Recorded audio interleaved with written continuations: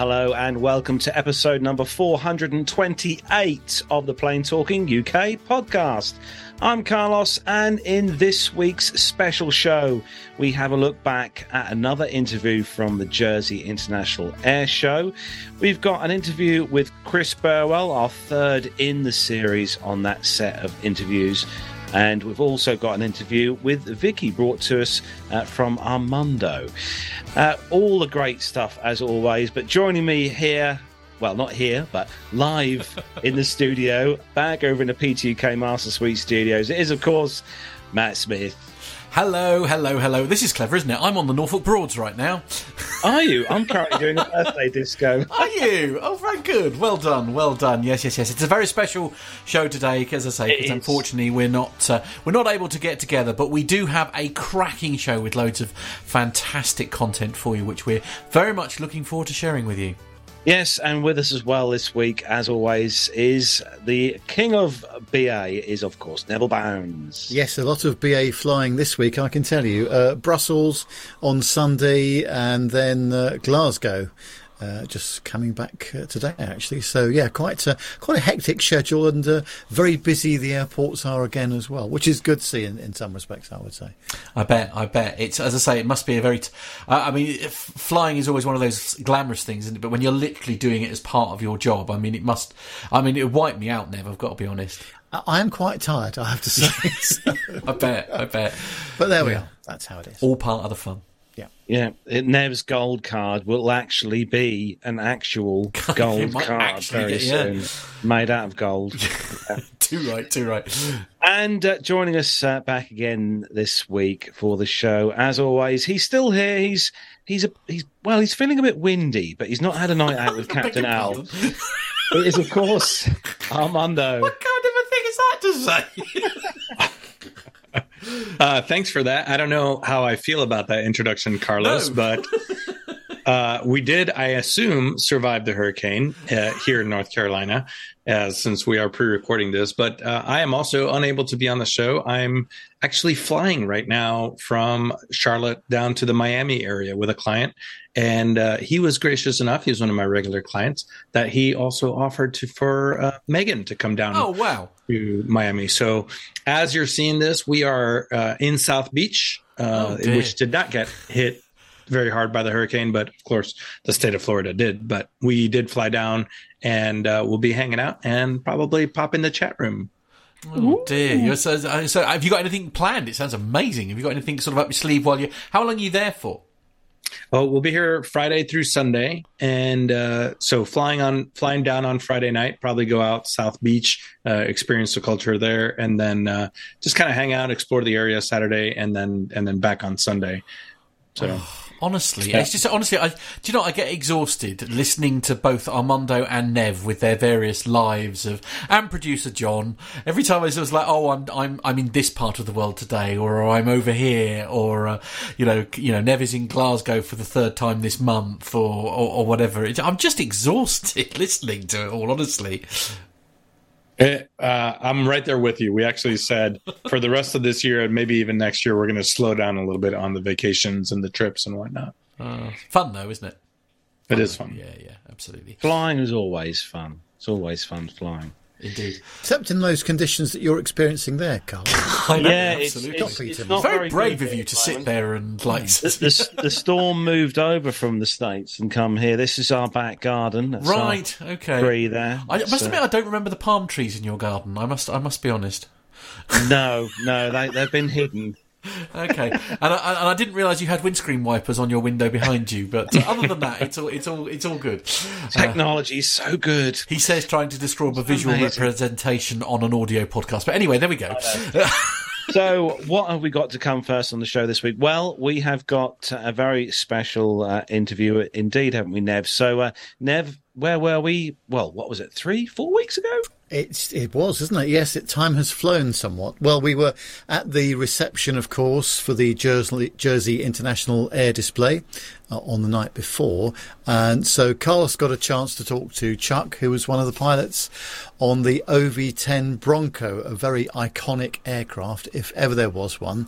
And not only did we get the chance to talk to Chuck, the pilot. But then Jonathan from Swissport very kindly got us airside access over to the airport in Jersey itself, where Chuck gave us a tour of the aircraft. And right at the end of the interview, we managed to squeeze Carlos into the cockpit. I can't wait for this. Where he tells us what all the switches do. Did he? Oh, so let's Carlos. first go back to the let's first go back to the marquee though, where Carlos is talking to Chuck. So we're here at the Jersey International Air Display 2022, and I've been joined by Chuck, who flies the AB-10 Bronco. So Chuck, welcome. Yes, thank you. Thank you for coming over. And so Chuck, tell me a bit about the aircraft you fly. So the Bronco belongs to the European Fighter Museum in Montélimar, France. It's one of the biggest museums in France, specialized in fighting aircraft. We have 75 aircraft explosive and a lot of small aircraft and something like that. And this Bronco was a Novi-10 B, ex-German Air Force, and before it was really a Novi-10 A, made in 69, but it didn't came to Vietnam, and after it was changed to Novi-10 B and sold to the German Air Force. So is that two-seat or one seat or two-seat? And it's two-seat, but there's only one stick in front seat. It's because for the use of German, the rear seat was not in place because they had the tray to tow the target and that's why. Yeah. Okay. But it's an amazing aircraft. It looks amazing. Yeah. It looks stunning. I've seen the pictures of the aircraft you fly on the Jersey, the website for the air show. I'm looking forward to seeing it tomorrow. It's got a good, different paint colour. Yeah. So at the beginning it was green like Luftwaffe, but we changed it in I think in 2015, and we chose the color shape of Desert Storm. And it's an amazing color because it's only one flying in the world. Okay, remember that there is only 25 Bronco flying in the world, especially 2 in Europe, one in Belgium, but is making a lot of air show in UK, and our Bronco, and we make all Europe. For example, this year we made the first meeting was in Piestany in Slovakia for a huge air show, night air show, because we have an accreditation from civilian authorities French to make air show in night with pyrotechnics and flashlight. And we make Poland, in Lesno, we make a lot of air show in France. Last week we were in Cambrai for the 70th anniversary of 112 Squadron, which was my squadron, okay? And now it's closed, but it was one of the creators of the NATO Tiger squadron. Wow. So a bit about the aircraft, speed. So what's the kind of speed that you fly the Bronco? It's only, what I can tell you, it's a Swiss knife. You know, a Swiss knife. It's only aircraft able to do everything. So for the speed, we land at 40 knots. 40 knots? 40 knots. 40, wow. 50. And maximum speed is 350. Normal speed, it's about, for cruise, it's about 200 knots. Okay? And for the activity, for the, all we can do with that aircraft, it's only aircraft, we have 2 MTOV, maximum takeoff weight, with one for the field, grass field, and one for the hard field, okay? And is able to go in air carrier without arresting cable, take off without catapult. We have a cargo. We can put 1.4 ton inside. 1.4 tons? Yeah. Wow. We can put 2 stretcher with a doctor. American were used to put 5 parachutists, 6 troopmen. Undercarriage, it was possible to make a gun, a Gatling, with all the ammo inside. Okay, it can carry every weapon sidewinder, bomb, laser, everything. It's an amazing aircraft. So a bit about your history, Chuck. Where did flying begin for you? For me, I'm a pure product of a flying club. So it's important for young people to go in flying club to make gliding or aircraft, and I'm pure product. And after I made my study in Toulouse, in southwest, it's a city of aeronautic, with Airbus or something like that. I made my engineer license, okay? And after I joined the Air Force, and I was fighter aircraft in air defense on Mirage F1 and Mirage 2000 in Cambrai, in north of France, okay? And after, when I was retired, I made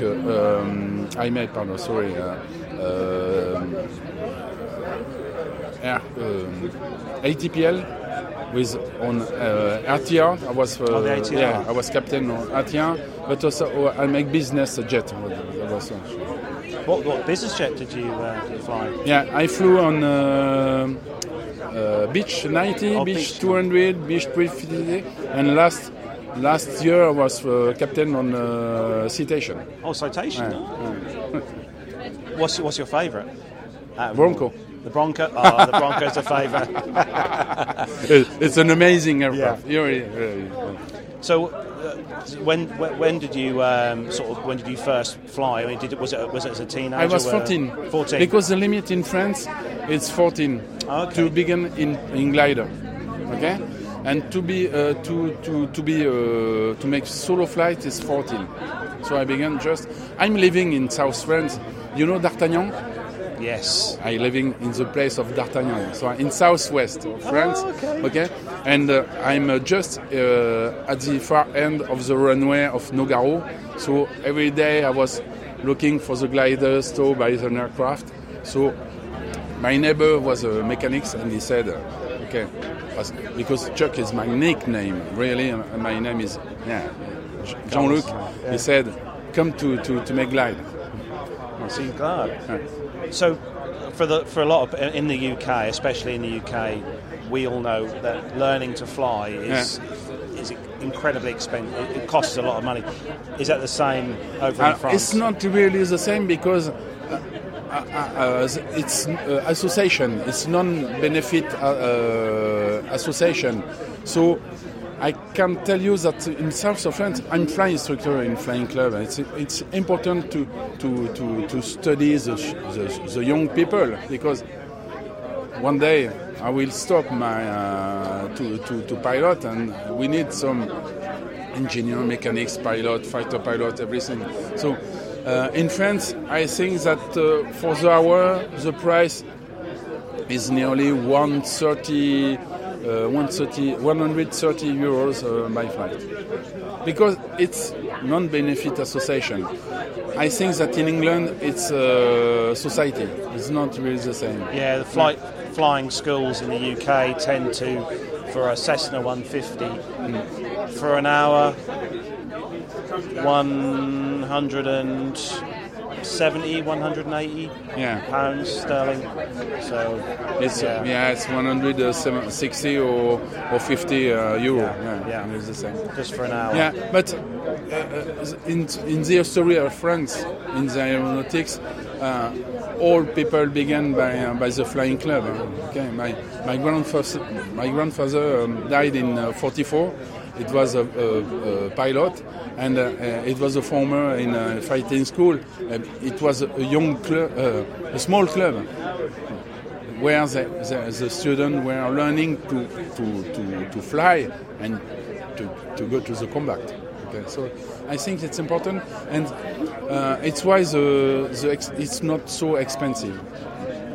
So if you had advice for young people who want to fly, you'd say gliding first? Yeah, gliding first. Yeah. I began by gliding. It's not expensive.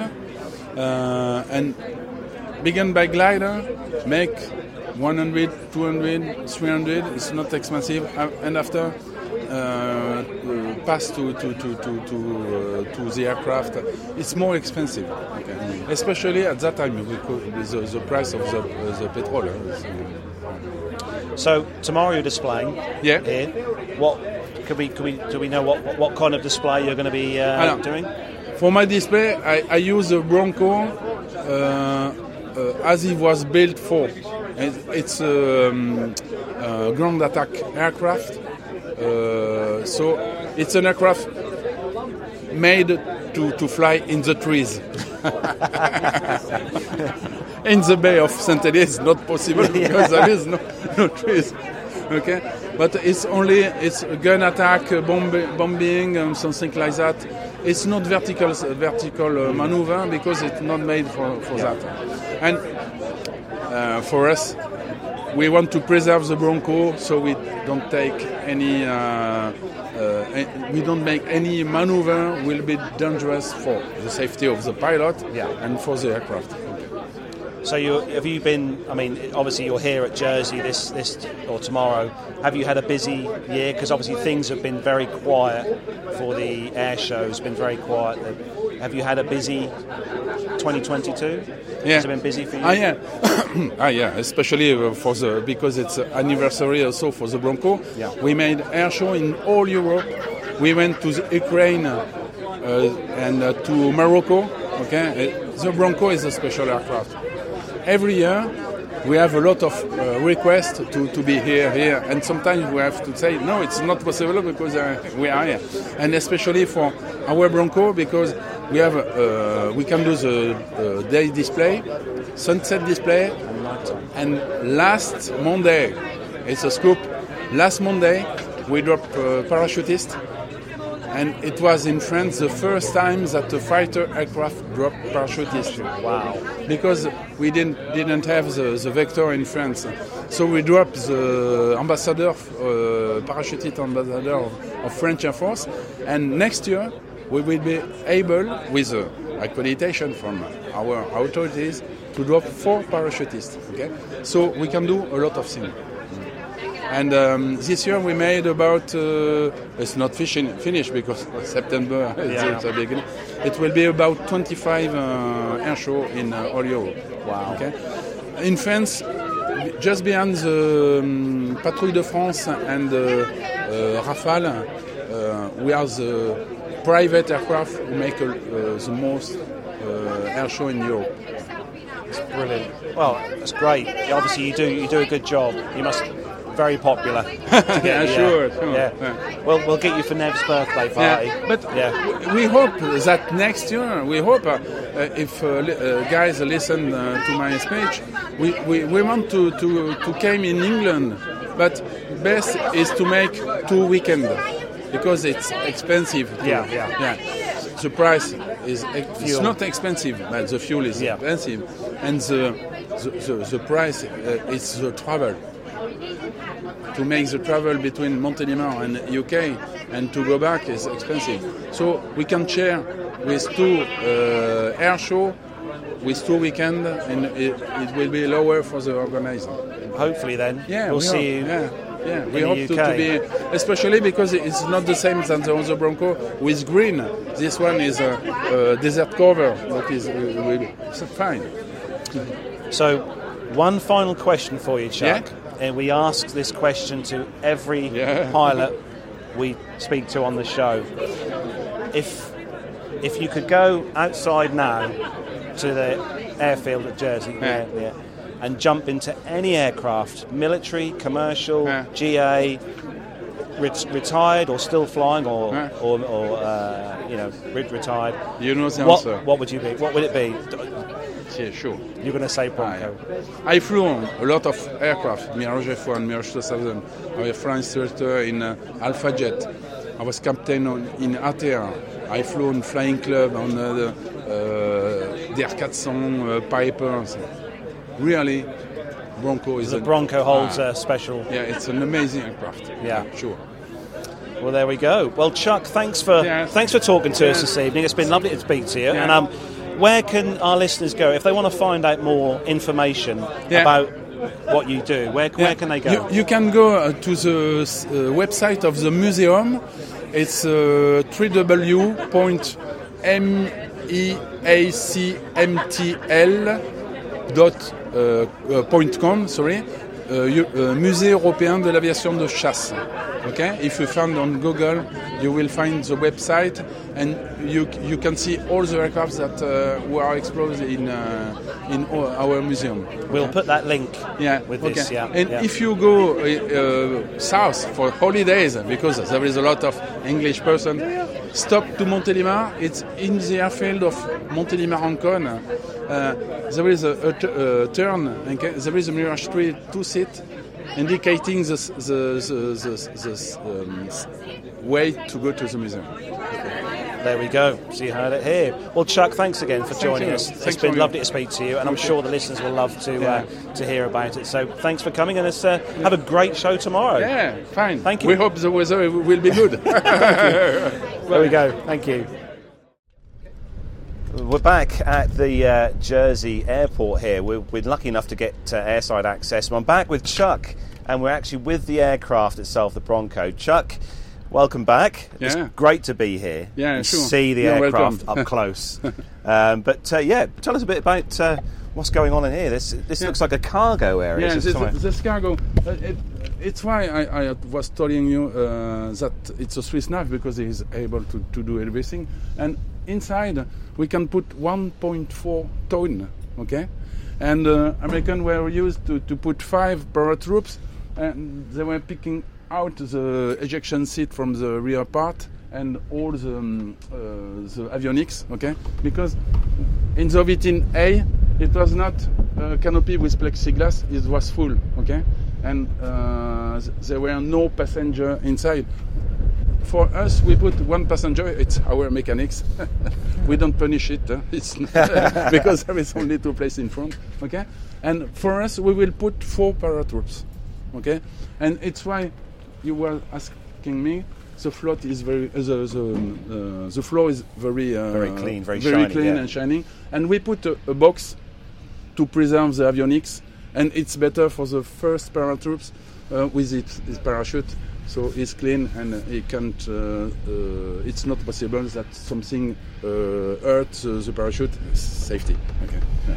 Hence, is that why the perspex? Yeah. Normally, the American was making full wood, contreplaqué. I don't know the term. And we put plexiglass, but because for us it's easier to see all the cables and something like that. It's not necessary to take it out. Okay.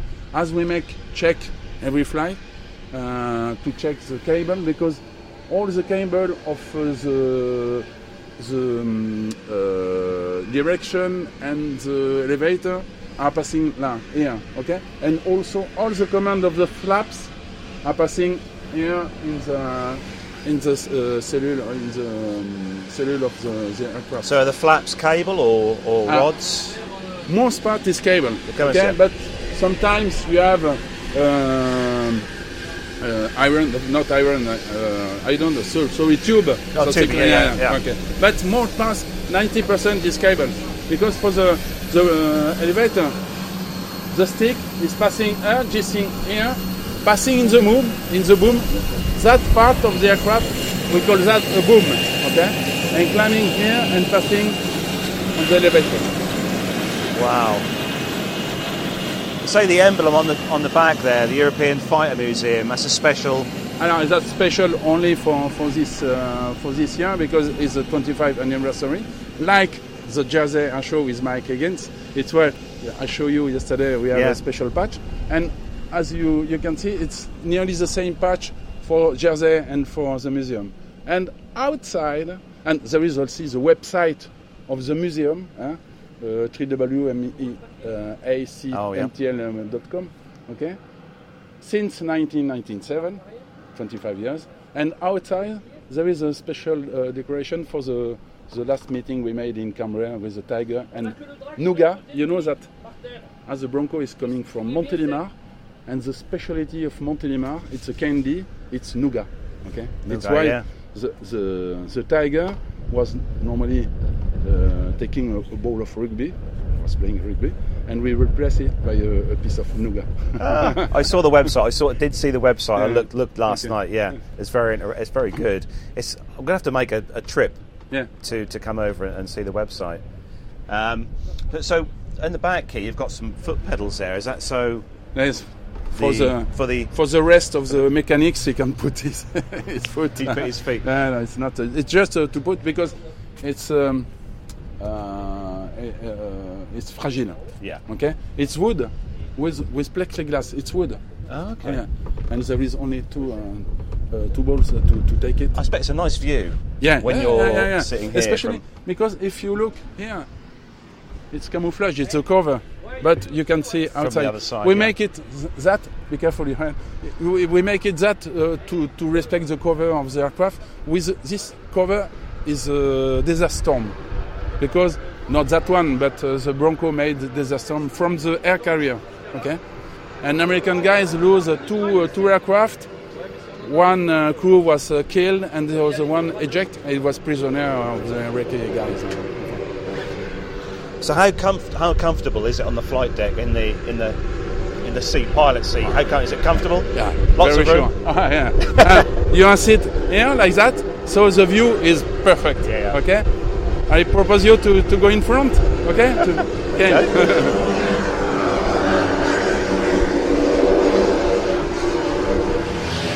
So I've been very lucky indeed to come on board on the flight deck here of the Bronco. Chuck's very kindly given me access to the front seat, which I must say was quite the effort to get into. I just about survived, but it's amazing sitting here. I can't express the amount of view that you've got here on the flight deck. The actual pilot's vision is fantastic. Great massive windows that you can see on the side here. Everything is very, very open. Obviously lots of steam gauges, lots and lots of steam gauges. Undercarriage gear and the gear control here. You've got throttle controls just on my left here, and your feathering controls for the props, and fuel shut-off valves are just on here. But as you can probably see, Nev's got the camera here in a good position. You can see there is no Garmin sat-navs. In fact, we have got here your old school map for finding out where you are.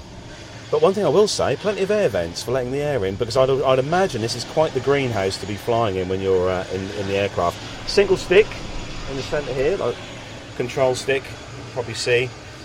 And yeah, it's actually quite roomy. It is very roomy. Rear view mirror, which is always handy, and there is a seat behind me as well. But very nice. I feel very lucky indeed to have been given the opportunity to come and sit on here. So from me, Carlos, here on the Bronco, back to you in the studio. So what you didn't really get to see really was just how easy it was to get in and out of that Bronco. No. I believe you.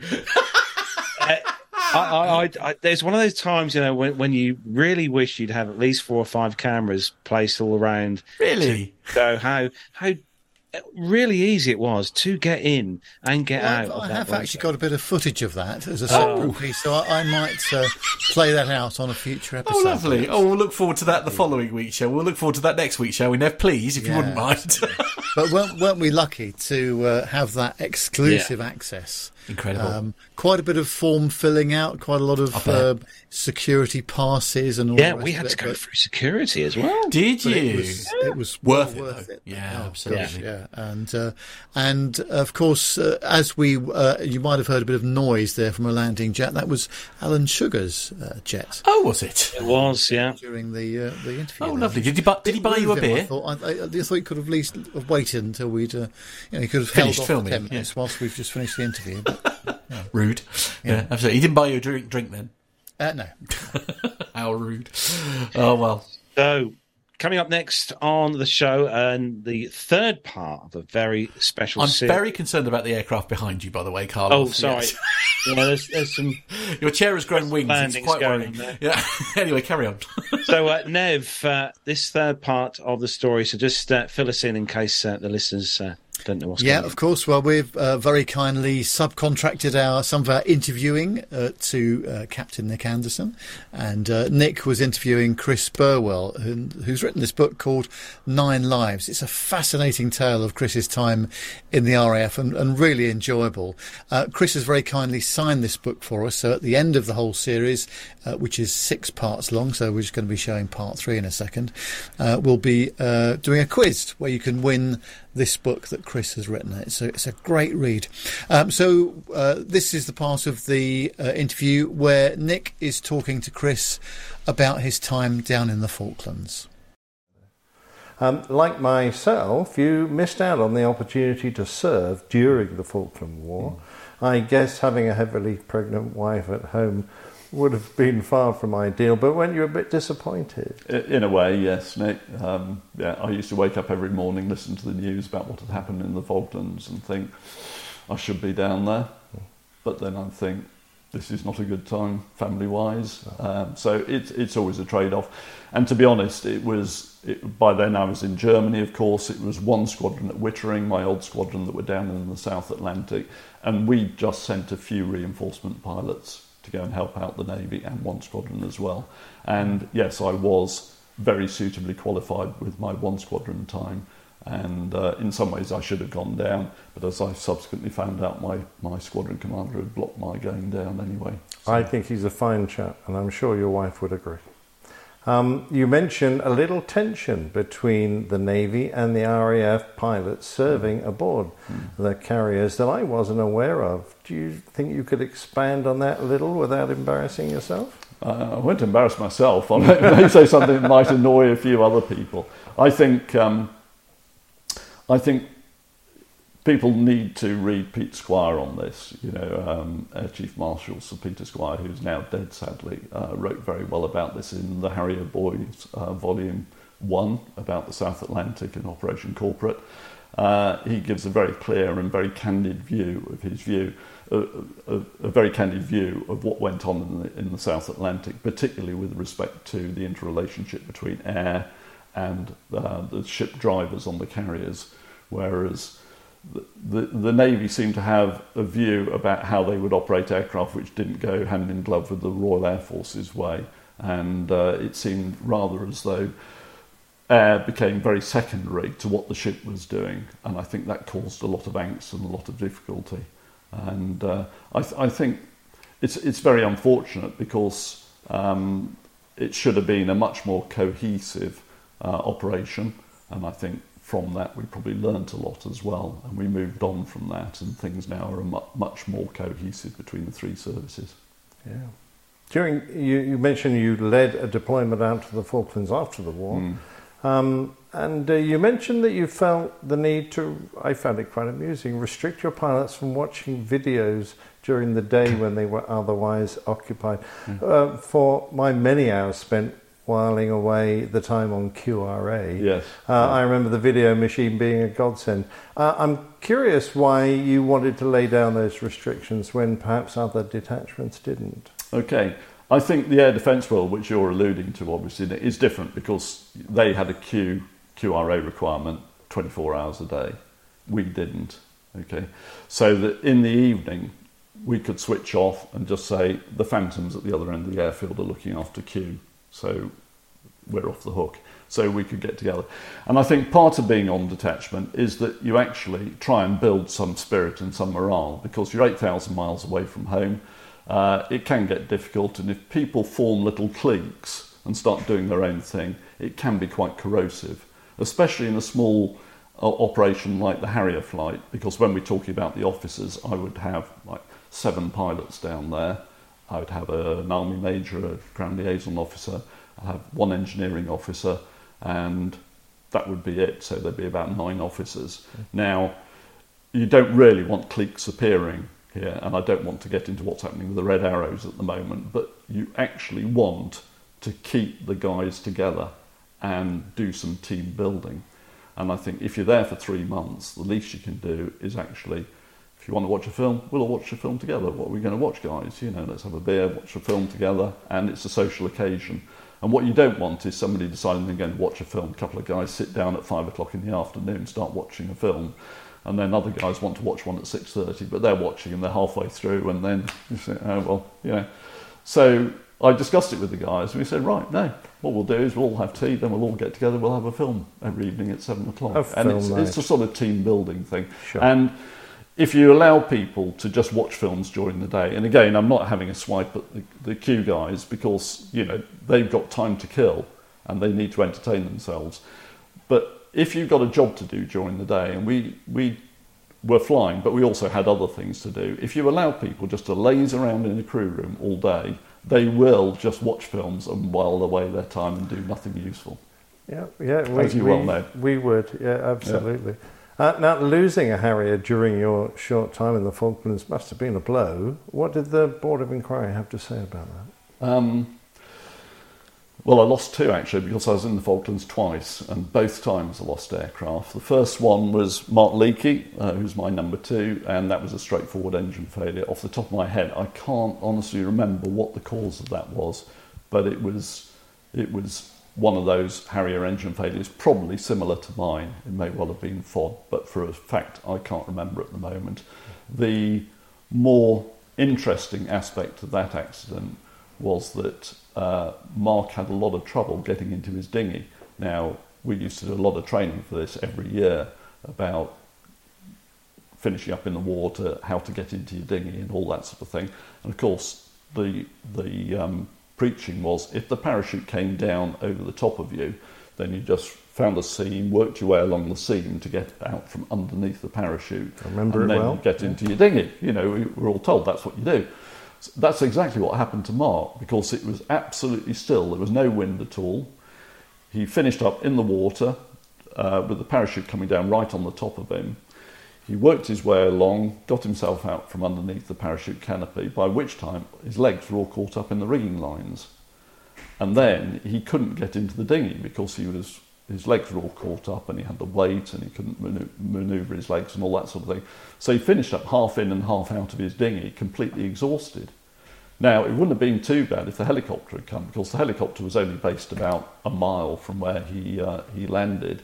But unfortunately, the helicopter was being worked on at the time, because though we'd started flying, nobody had told them. So the helicopter was in pieces that was supposed to be on standby for our flying operations. We launched, and by the time Mark ejected, which was like only 10 minutes after we'd launched, after we'd done the weather check, the aircraft still wasn't able to fly. So they had finished up hurriedly putting it back together again, eventually got airborne, came out, found Mark, cut him free of his rigging lines, and got him in the helicopter and flew him away.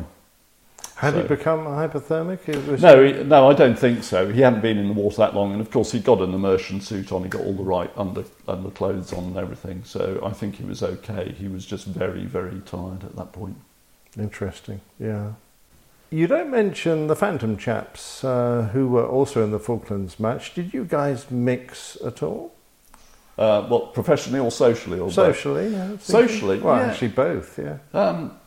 That's a very good point, actually, Nick. We didn't mix socially that much. We worked with them quite closely every day. You know, we do flying operations, which would involve them. Socially, we didn't mix that much, as I remember. Interesting. Because there weren't very many pilots on the whole place, and you're the only two fighters out there. Yeah, it's a very good question. Looking back on it, I think perhaps they were doing this Q bit, so they were spending a lot of time on Q, and when they weren't on Q, they had downtime to recover and do whatever they did, and so on. What I do remember, certainly from my first detachment or second detachment, I must say, we actually got on very well with the Bristow's helicopter guys, and we used to do quite a lot of socialising with them. And they had a house in town where they all lived, and they used to have an open evening. I think it was every Wednesday night, so we used to go and socialise with those guys. So Phantom guys, not particularly, to be honest. And I can't think of any particular reason for that. It just didn't. You just don't like Phantom pilots, I can tell. I wouldn't say that. But when we were down at the Coastal, which is where we lived, this floating hotel that was down there, you'd have a beer with the guys down there, but it wasn't like we actually had social events with them as such. Interesting. You appeared to enjoy your return to the Falklands, but lost another Harrier, you've already mentioned, and nearly the pilot as well. Yeah. Was it just a coincidence, or were the accident rates there higher than in Germany? It was just a coincidence. I don't think there was anything particular about it. The second accident was, again, an engine failure, but that was caused by a bird being taken down. The aircraft was travelling at very high speed and very low level at the time, just coming onto the airfield boundary, actually, on a simulated attack. So that's just a normal operating hazard. It goes back to your point about one engine or two engines. Unfortunately, that was a big bird, and it did a lot of damage, and Ian Wilkes, the pilot, had no option but to get out of the aircraft very quickly. Now, your return to Germany, of course, involved several field deployments, sometimes with much excitement, I read. Did you ever resent having to spend so much time under canvas, albeit with the occasional ice cream van visit? It did become a bit of a pain, to be honest, yes. And I would also say that we carried on doing these field deployments while we were supporting the South Atlantic as well. So it was a very demanding time, and I think you can relate to this from your own time in the military, that when something crops up, like, albeit post the Falklands War, we're still supporting the Falklands effort down there, you're still doing your day job back at home, which is providing a presence in the central region to make sure that the Soviets are aware that we're still there and we're still fully trained. And so I think I did 3 field deployments every year that I was in Germany. They tended to be 2-week deployments. The winter one was only 1 week. We only put 1 field site out in the winter just to prove the concept. And I say that advisedly because it was pretty bloody miserable, to be honest. Every year I finished up commanding the field site that went out in the middle of winter. The temperature at night generally, and this is no exaggeration, we get down to -10, -14 degrees at night every year I went out. And we had our normal camping gear, 12 by 12 tents. The only thing we did was we took a second sleeping bag out with us. So we were on camp beds, you tended to be in 2 sleeping bags, but it was pretty blooming miserable, to be honest. But we could do it. We did it. It was not nice, but we proved that you could take the aircraft out into a bare base and operate in the middle of winter. I'm now in my mind thinking poor sleeping patterns because of the conditions, operating in the field where flight safety problems must rear their ugly head, tired air crew. Was there any mitigation of those threats? No, we just did it. And that's the thing. You know, you're going to have an aircraft like the Harrier. It's not easy to operate it when you take it off base. And it's not just us, it's the engineers as well. They have to keep the thing serviceable. All the engineering was done in open air? Yeah, absolutely. Yeah. In fact, my very last winter deployment on the Friday afternoon, we're all looking forward hugely to getting back to base that afternoon. One of the aircraft landed with an engine problem. And I think, in all honesty, it was probably picked up after the aircraft had landed. And it was an engine change, Friday afternoon. And and I'm the site commander. So I went, right, everybody else clear the site. And what they called the field repair team was called out from Gütersloh. So these are the guys who are on standby with another engine. And they come out to do major problems out in the field. So these guys were called out on a Friday afternoon. So we cleared the whole site. So all the other aircraft went. Most of the engineers went. We kept a few to help the field repair team. We had some rations. I don't think we kept the caterers behind, but we just kept the bare minimum of people. And then the field repair team came along, and they arrived late afternoon with another engine for this thing. And of course they then had the crane. They had to lift the wing off, take the engine out, engine back in, wing back on. What a job. They're all done in 8 hours. There's Friday afternoon motivation for you. It was amazing. And, so we were there sort of sitting around in the tent. We probably went for a beer, I can't really remember. But, the field repair team, by early morning, had got the aircraft sorted out. They'd done a ground run. Everything was okay. And I was there to fly it out. I was the only pilot. I just stayed behind myself as site commander. And I was going to fly it out. A very interesting little follow-up to that, because when I went to fly the aircraft out the next day, there were 3 little switches down in the cockpit here. And I can't for the life of me remember what the 3 did, because we never touched them. They're nothing to do with the pilots at all. And one of them was to limit the RPM available for ground runs. And we always checked those whenever we got in, and they were quite important. So they were gate locked, so there was a bar over them and a screw in. So once they were locked, they weren't going to shake loose or anything like that. And as usual, I just climbed up, started doing my checks, went there, and one of those was switched off. Oh, naughty. And I switched it back on, screwed it in, and if I'd tried taking it off, I would have had restricted RPM. I would only have got about 90%, if I remember. That would not have been funny. Wouldn't have been funny, no. Having said, I might have got away with it, but of course, what we did was, on every field takeoff, you slammed to full power, and you just glued on the RPM gauge, while you're trying to keep straight as well, but you glued on the RPM gauge, and if there was any issue with the RPM just not going straight up to 100+%, you just slammed the throttle closed. So I think I probably have got away with it anyway. Yeah, I mean, you don't really want to put yourself in that position to start with. No. Oh, guys, this interview series is amazing, and I personally like it because it's all got all the military content, which is really what everybody listens to this show for.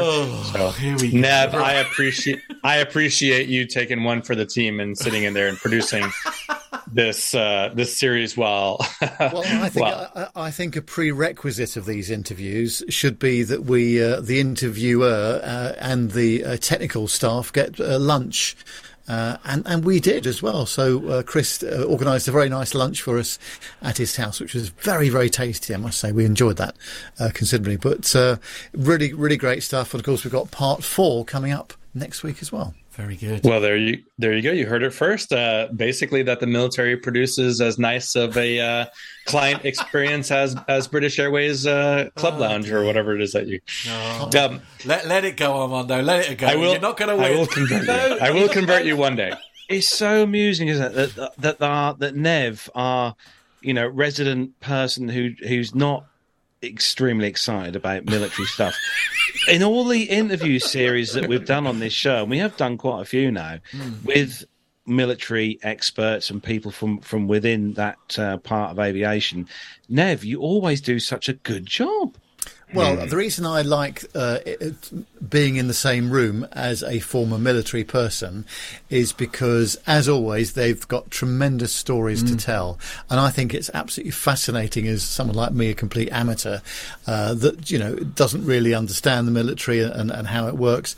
Just listening to these guys and girls talking. And, of course, Nick's interview, of course, is ideal as well, because unlike some of the mainstream media, he lets the interviewee talk. Oh, how refreshing. Short questions. Yeah, absolutely. And that goes a long way, I think, to getting the whole thing across. I really enjoy making these with Nick. It's a great experience, it really is. And, of course, he's asking the right questions as well, isn't he? Because, of course, his background is also in military, albeit, some years ago. But, you still have that knowledge on board, don't you? So you can almost sort of preempt the right questions to ask, if you like, to get the best out of the interviewer. Yeah, very much so. And Nick knows exactly which buttons to press and which questions to ask, I think. Yeah. I know we laugh about it, Ned, but would you say over the last 2 or 3 years of doing these kind of things with Nick, would you say you're now finding it more enjoyable? The groove, as it were. And no, I am interested in listening to what these guys and girls have gone through. Absolutely. Especially, the other week when Chris is talking about, ejecting from this aircraft as well. It's a hell of a thing to do just to get a tie, isn't it? But, I think that especially men and women that have served in the forces, being able to tell their story to someone like Nick who really appreciates it, and of course in many cases he was actually there in the environment himself. I think it's a great story. So I find that very interesting, I must say. I'm joking slightly when I say I don't find military interesting. I suppose that the main problem I have is that I just cannot easily identify aircraft. I find that very difficult indeed. It is literally a different language. Commercial, I find that pretty straightforward. Yeah. Armando, I've got a question for you, actually, if I may. Go on. Yes, sir. Have you ever had to? Have you ever been involved in an ejection situation? What, from an Osprey? No. Well, I don't know. That's called a minced meat pie. Okay, yeah, all right. Yeah, all right, okay, so I didn't think that through. I'm sorry. No, I've never had the pleasure of departing an aircraft unexpectedly. Right. I guess I skydove. Skydiving. That doesn't count. That's organised chaos. That is. Yeah. Well, listen, we couldn't have written the segue any better. Talking about great stories, just like the military. This next segment is coming to us from Reno. Now, we actually recorded this back in June of 2022. It was meant to air out for the Women in Aviation show, but it's just, again, too good to just kind of hang on to. So this is an interview that I recorded with Vicki Bensing.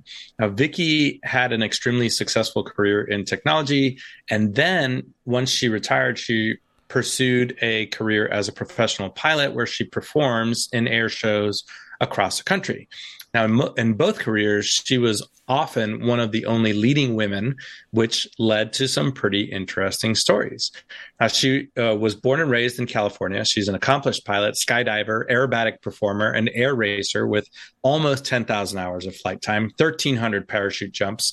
She has a passion for everything airborne.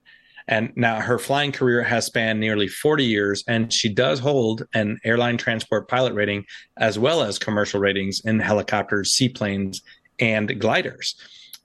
During her 24-year career in semiconductors, or the production of semiconductors, Vicki started taking some aerobatic flights with air show legend Wayne Handley, and she actually began her own aerobatics show. She does have a Boeing Stearman that she flies around the country at air shows, as well as a newly acquired P-51 Mustang. Yes, Vicki owns a Mustang, and her husband Jeff actually own a couple different airplanes. But in addition to aerobatics, Vicki, as you're going to hear, got the racing bug when a friend invited her to come play over at Reno. And in her first year of racing, which is pretty impressive, she was announced Rookie of the Year after having won her first race ever in her first event. In 2015, she did become the fastest woman racer ever at the Reno Air Race in a jet, qualifying in at 469 miles per hour. So there you go. Listen to this interview, which is about 20 minutes long, and let's get to know Vicki. All right. Vicki, well, first of all, for real, we've been trying to do this for about 2 years, right? Yeah. Sorry, I'm so hard to tie down. That's a good thing, and I guess I just want to start out with, as the new guy at Reno, having only been here 6 years, one of the things why I've wanted to interview you is because I see you as such a well-respected pilot here, and you're kind of you're a mentor to everybody. And I know when I showed up here, I was not intimidated by you, but oh my gosh, but I certainly was impressed at how the class views Vicki Bensing. So I've been wanting to pin you down for a couple years now to get this, because I want to get your experience. So thanks for taking the time. Yeah, of course. So, I was a rookie once too, right? I mean, we're all rookies at some point, and we all have to learn and learn our craft, learn our trade, and it takes time. And it's I guess a great honor that the guys around me respect my flying. So. That I couldn't ask for more. And we'll jump right into it. So you started you kind of came from an aviation family in California, right? Right. Yeah, my uncle was a crop duster, and He actually raced at the Reno Air Races back in 1966-67 in the sport biplane division. And he was a air show pilot. He had one of the very first pit specials, and I was just a little kid. I looked up to him, and he took me for my first airplane ride at an age when I really didn't know if those were toy houses and toy cars or if those were real houses and real cars out on the road. And that had a big impression on me, and I think we don't realize that small things have big impressions on other people around us. And it was things that we do. And that was just something you felt the first time you took the controls. Oh my God. Yes. Yeah, the first time I took the controls flying, I just knew I wanted to do this for my whole life. Yeah. It was a passion, and everything else in my life might come and go, but flying would always stay. I would always fly. So at that time, did you make it your life? Did you make it? Well, I would have liked to have learned to fly when I was 14 or 16 or 17, but I didn't. I learned to fly when I was in graduate school. Oh.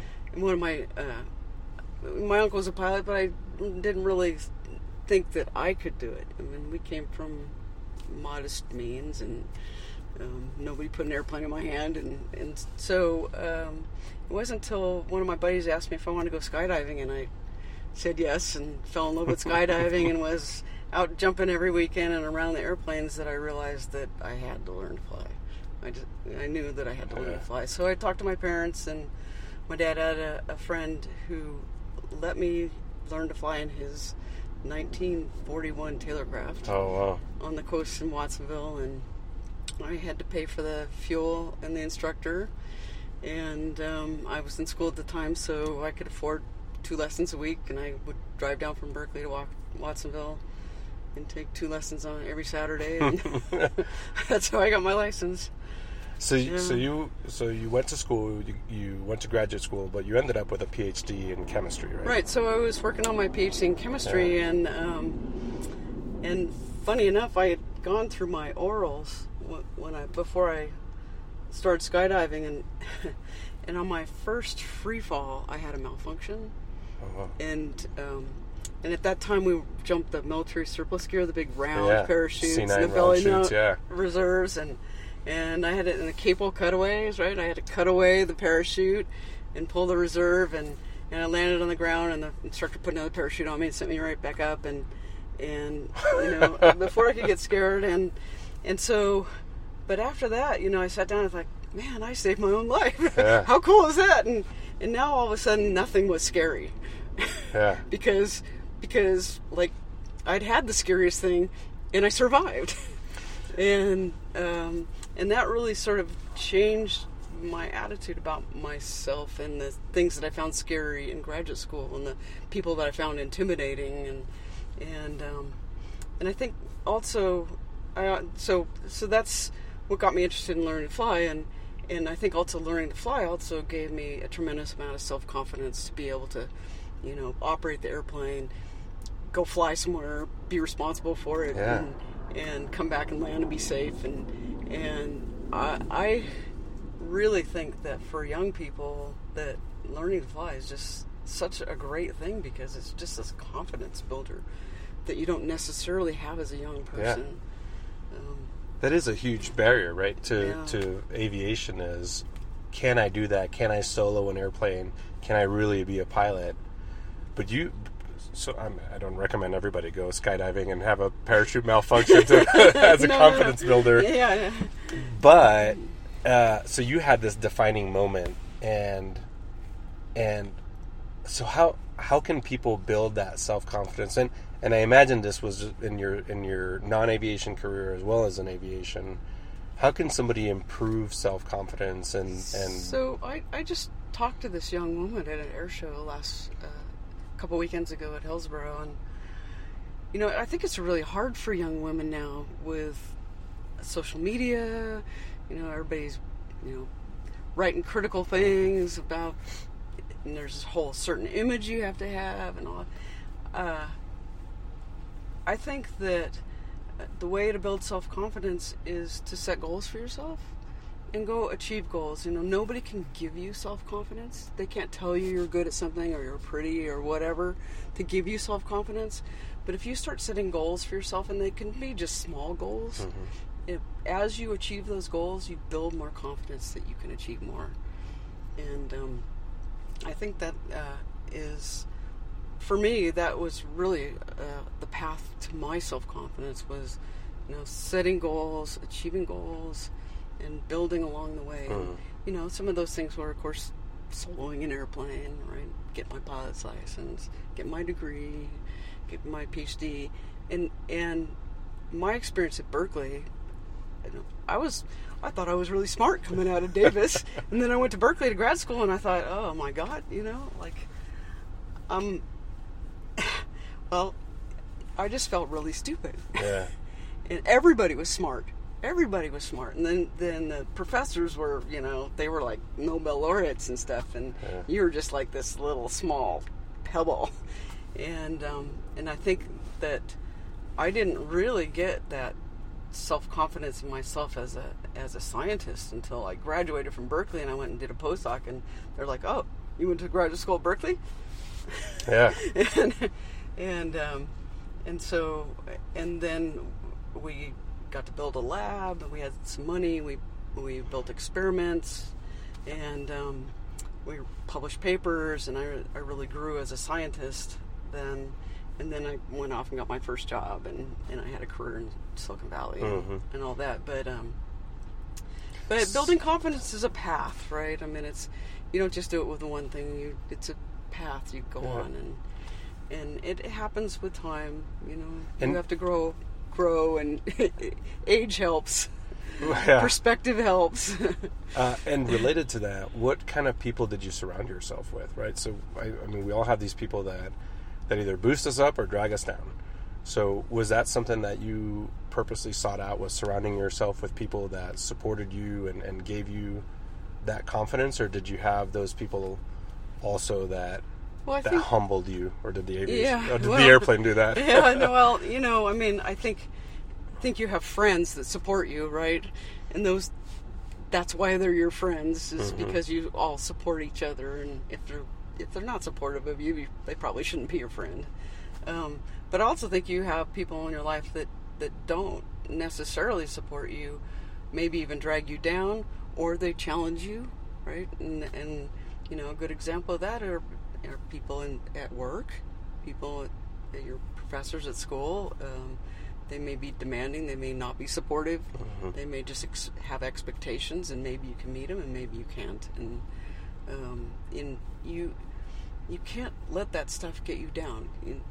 I think you have to learn to pick yourself up and carry on. And even with flying, I mean, stuff's going to happen. Your parachute's going to malfunction. You got to pick yourself up and carry on. Yeah. Don't let it get you down. So in aviation, this has traditionally been, a man's world, and you were in aviation in a time when there were hardly any female voices on the radio. So how did you? But I was in science too, and there were very few women in the hard sciences at the time. So how did I deal with it? Yeah. I never thought of myself as anything different than the boys. I was a tomboy when I was growing up, and I was often the ringleader in my little group of boys. Yeah. And I just never thought of myself as anything different as one of the boys. Yeah. And even here, I don't. And when I realize that maybe some of the guys are teasing each other about the girl beating them, it kind of hurts my feelings, because I really do feel like I'm one of the boys. Yeah. And there's a generational difference. There's a cultural difference in aviation. I've seen, 22 years in the Air Force. You see the entire gamut of cultures, and some are positive and some are negative. But here we're in Reno. We're sitting here on the ramp in Stead Airport. It's very male. It is very male dominated. All leadership positions are men. I'm secretary of the Jets. Well, in RAHRAH, there's very few women, but you are, again, you're just one of the most respected women here. Not even women, you're one of the most respected pilots here. And I'm going to dime him out because I'm really good friends with George, but George Catalano respects you to the end of this world, and we actually talk about you because he, as a fellow race pilot, he does look up to you. I don't know if I'm supposed to tell you this, but no, he wants to beat me though. He does want to beat you, but in order to do that, he studies everything that you do on the course, your lines and everything, and he will tell us that nobody flies a better line than Vicky. Really?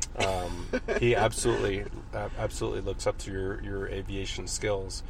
Well, I was lucky that I got trained by Lee Beale, Yeah. and he spent a lot of time with me on teaching me the lines of the race course, and I got to ride with him on the race course. Yeah. And I've got to ride with quite a few really good pilots, Yeah. and learn the course. So I don't know if I have a really good line, but so far I'm passing it. Well, and that was proven yesterday in the silver, or not yesterday, last year in the silver. Oh well, yeah, that's funny. Yeah. how I ended up top of the silver. Mm-hmm. But one of the things that I love about sport class too is it's a collaborative environment. Everybody knows that the sport class has to succeed, and we are one of the pillars of the Reno Air Races and whatever that evolves to in the future. But I personally just love it when Jeff Lavelle and Andy Finley jump in an airplane together and they go fly around the course, and folks that are competitive by and large in this class, with a few exceptions, are all here to support each other as a class. Right. It's the camaraderie of the class that I really love. I mean, sports will always be home for me. Yeah. So I guess kind of switching over to your aerobatics, because you do aerobatics in air show performances and an extra and the Stearman, right? Yep. And an upcoming... And the Mustang. And the Mustang, yeah. Not yet, but yeah, that's in the works. So what is that now? And you've had some great pioneers, the Patty Wagstaffs of the world that have established women as a force in aerobatics. Oh yeah, and generally women, there are not many women, but they're at the top level. Yeah. The ones that are at the top level. Yeah.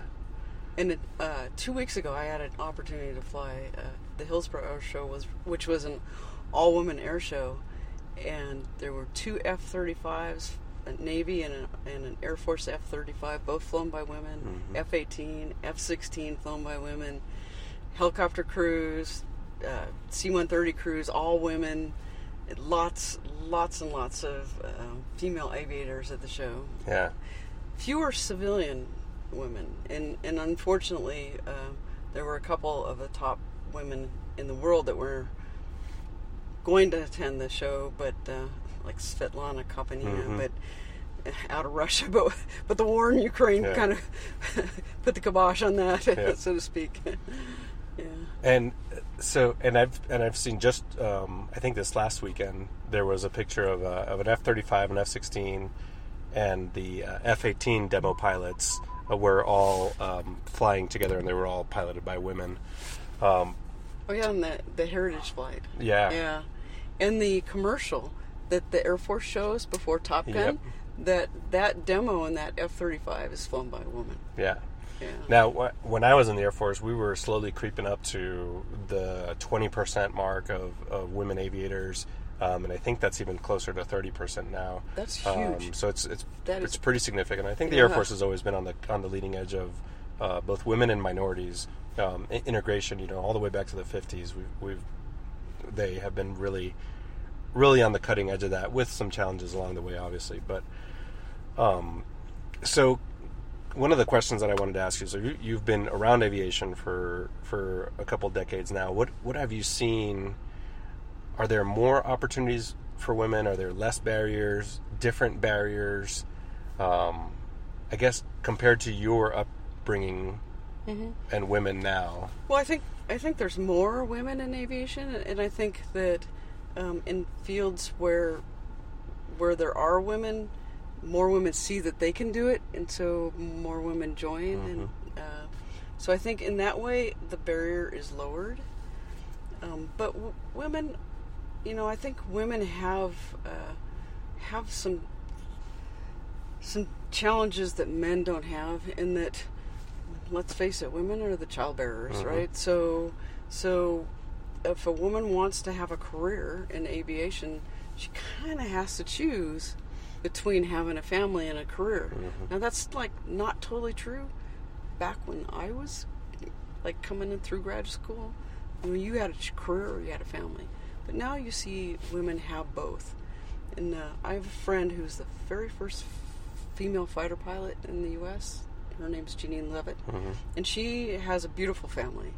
And she's a great example of you can have it both, but you may have to, plan the timing of it. Yeah. I think for the female military aviators, they have to get themselves established in their career before they can take the time off to have a family. And it's not that much different for women in industry as well. If you're going to establish a career, you go and work for a number of years before you take the time off to have a family. And women are always going to have, they're always going to be the mothers and have their attention divided between their careers and raising their children. So that's a in a way that men don't have. So that will always be a challenge, I think, forever. I mean, it's just biology. Yeah. Unless you incubate them and somebody else raises them. Well, there was that Sylvester Stallone movie, right? Yeah. The Oscar where he has a kid. Yeah, but I do think there's more opportunities in general, and it's all open to women. So there's plenty of opportunities for women in aviation, and it's I don't know. I just love to see the fact that there's just so many women joining the ranks of aviators. Yeah. So you personally, you've got a partnership with California Aeronautical University, right? And so what does that partnership look like? Do you get to mentor all kinds of young people? And yeah, so I represent the university. They're my sponsor for my air show business, for lack of a better word. And I get to interact with the students at the shows. They come and support the shows, usually as a recruiting tool. I get to go to their commencement exercises. I've been a commencement speaker. They have promotional ceremonies when the kids get their pilot's license or their commercial certificate or their instructor ratings. And I'll attend some of those ceremonies, and the parents will come, and it's just, to me, it's just so cool to see how proud the parents are of their kids as they progress through the program. It's a really great program. The kids get a 4-year degree in 3 years because they go all year round. They complete all their ratings through flight instructor in the first 18 months, and then the second 18 months they're instructing the younger students while they're finishing their coursework. So they're building hours for a job in the airlines or whatever flying job they're going to get, and they're earning money along the way. So it's a great program, and you can tell what a good program it is because the kids are excited and happy, and they're not learning, but they get a lot of flying. So and generally, that's what they want to do. People that are going into aviation largely already have a love for it coming from somewhere, right? Some kind of influence. Yeah. So one thing for people, for all young people, but especially women and minorities and underrepresented demographics, what kind of organizations can they seek out to get this kind of mentorship, this kind of, you can do it, how, is it as easy as just show up to your local airport? Or well, I do think pilots want to make new pilots. Yeah, we want to see what we love get perpetuated. So yeah, it is as easy as showing up at your local airport, or participating in some of the Young Eagles or EAA programs. They always have summer camps and Young Eagles flights and those kinds of things. And there's local chapters for EAA all over the country.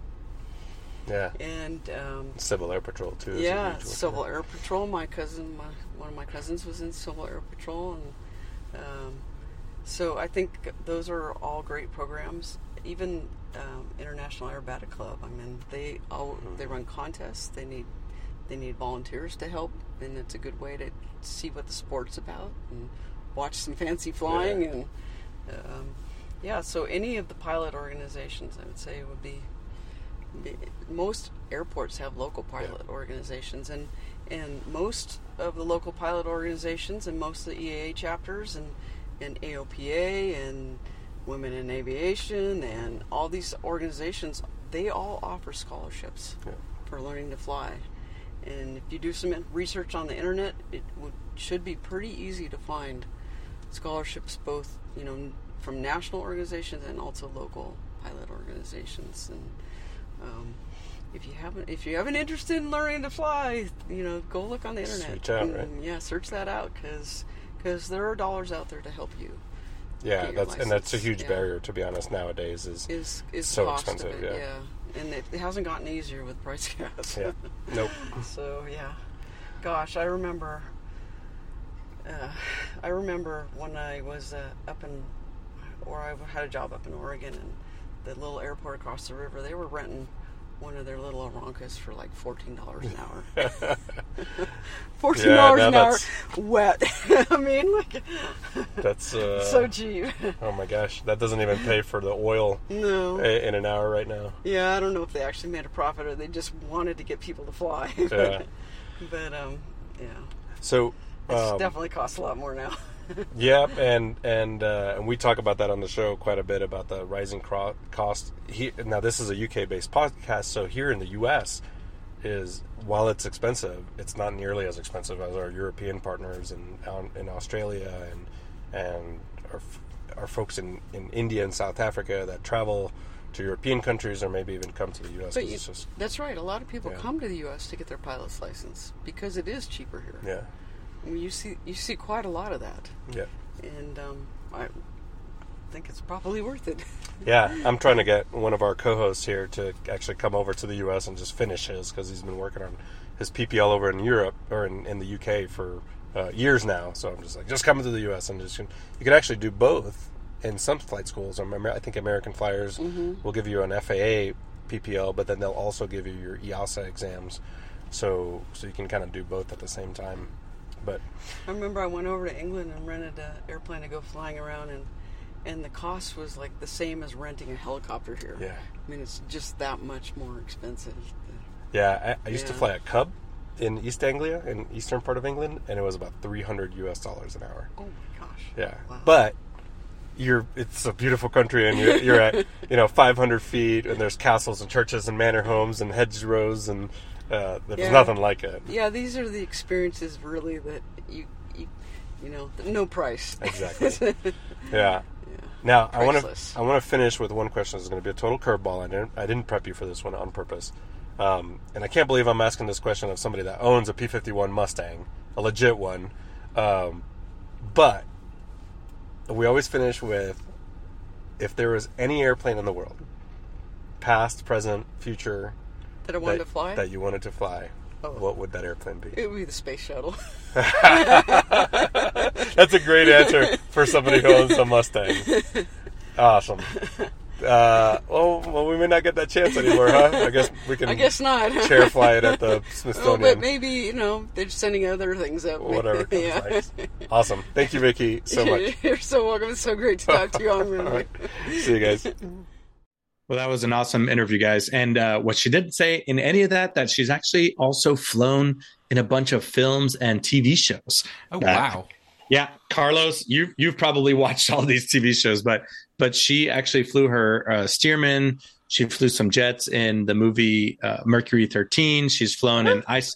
Yeah, she flew in Ice Pilots, which was a show on Discovery. She flew some of the air scenes in NCIS LA. Oh, wow. Yeah, so yeah, and most recently she was featured just in the fall issue of Flying Magazine. Her Stearman is the very first, sort of 2-page spread in there. So I can't wait to hear more from Vicky as the years goes along. And you know what? We'll actually we'll get her on the show. We can get her on the show, and she was nothing but nice to us this year at Reno, and she took just a lovely picture with Maddie this year at Reno. But anyway, let's talk a little bit about the people that support this show, Carlos. Oh, yes, absolutely. Yeah, it's time to say a big thanks to everyone who supports the show every month with Patreon. And I'll give Nev a break this month. I'll do these ones. So we've got through Patreon. The link is on our website. You can click on that so you can find it on our website. But we've got to thank this month Logan Lynch, Alex Robinson, Dirk S, Sasha Beer, Stephen Ivey, Nicholas Codling, Louis I can never pronounce this one, Armando, help me out here. Luis Caceres. Thank you very much.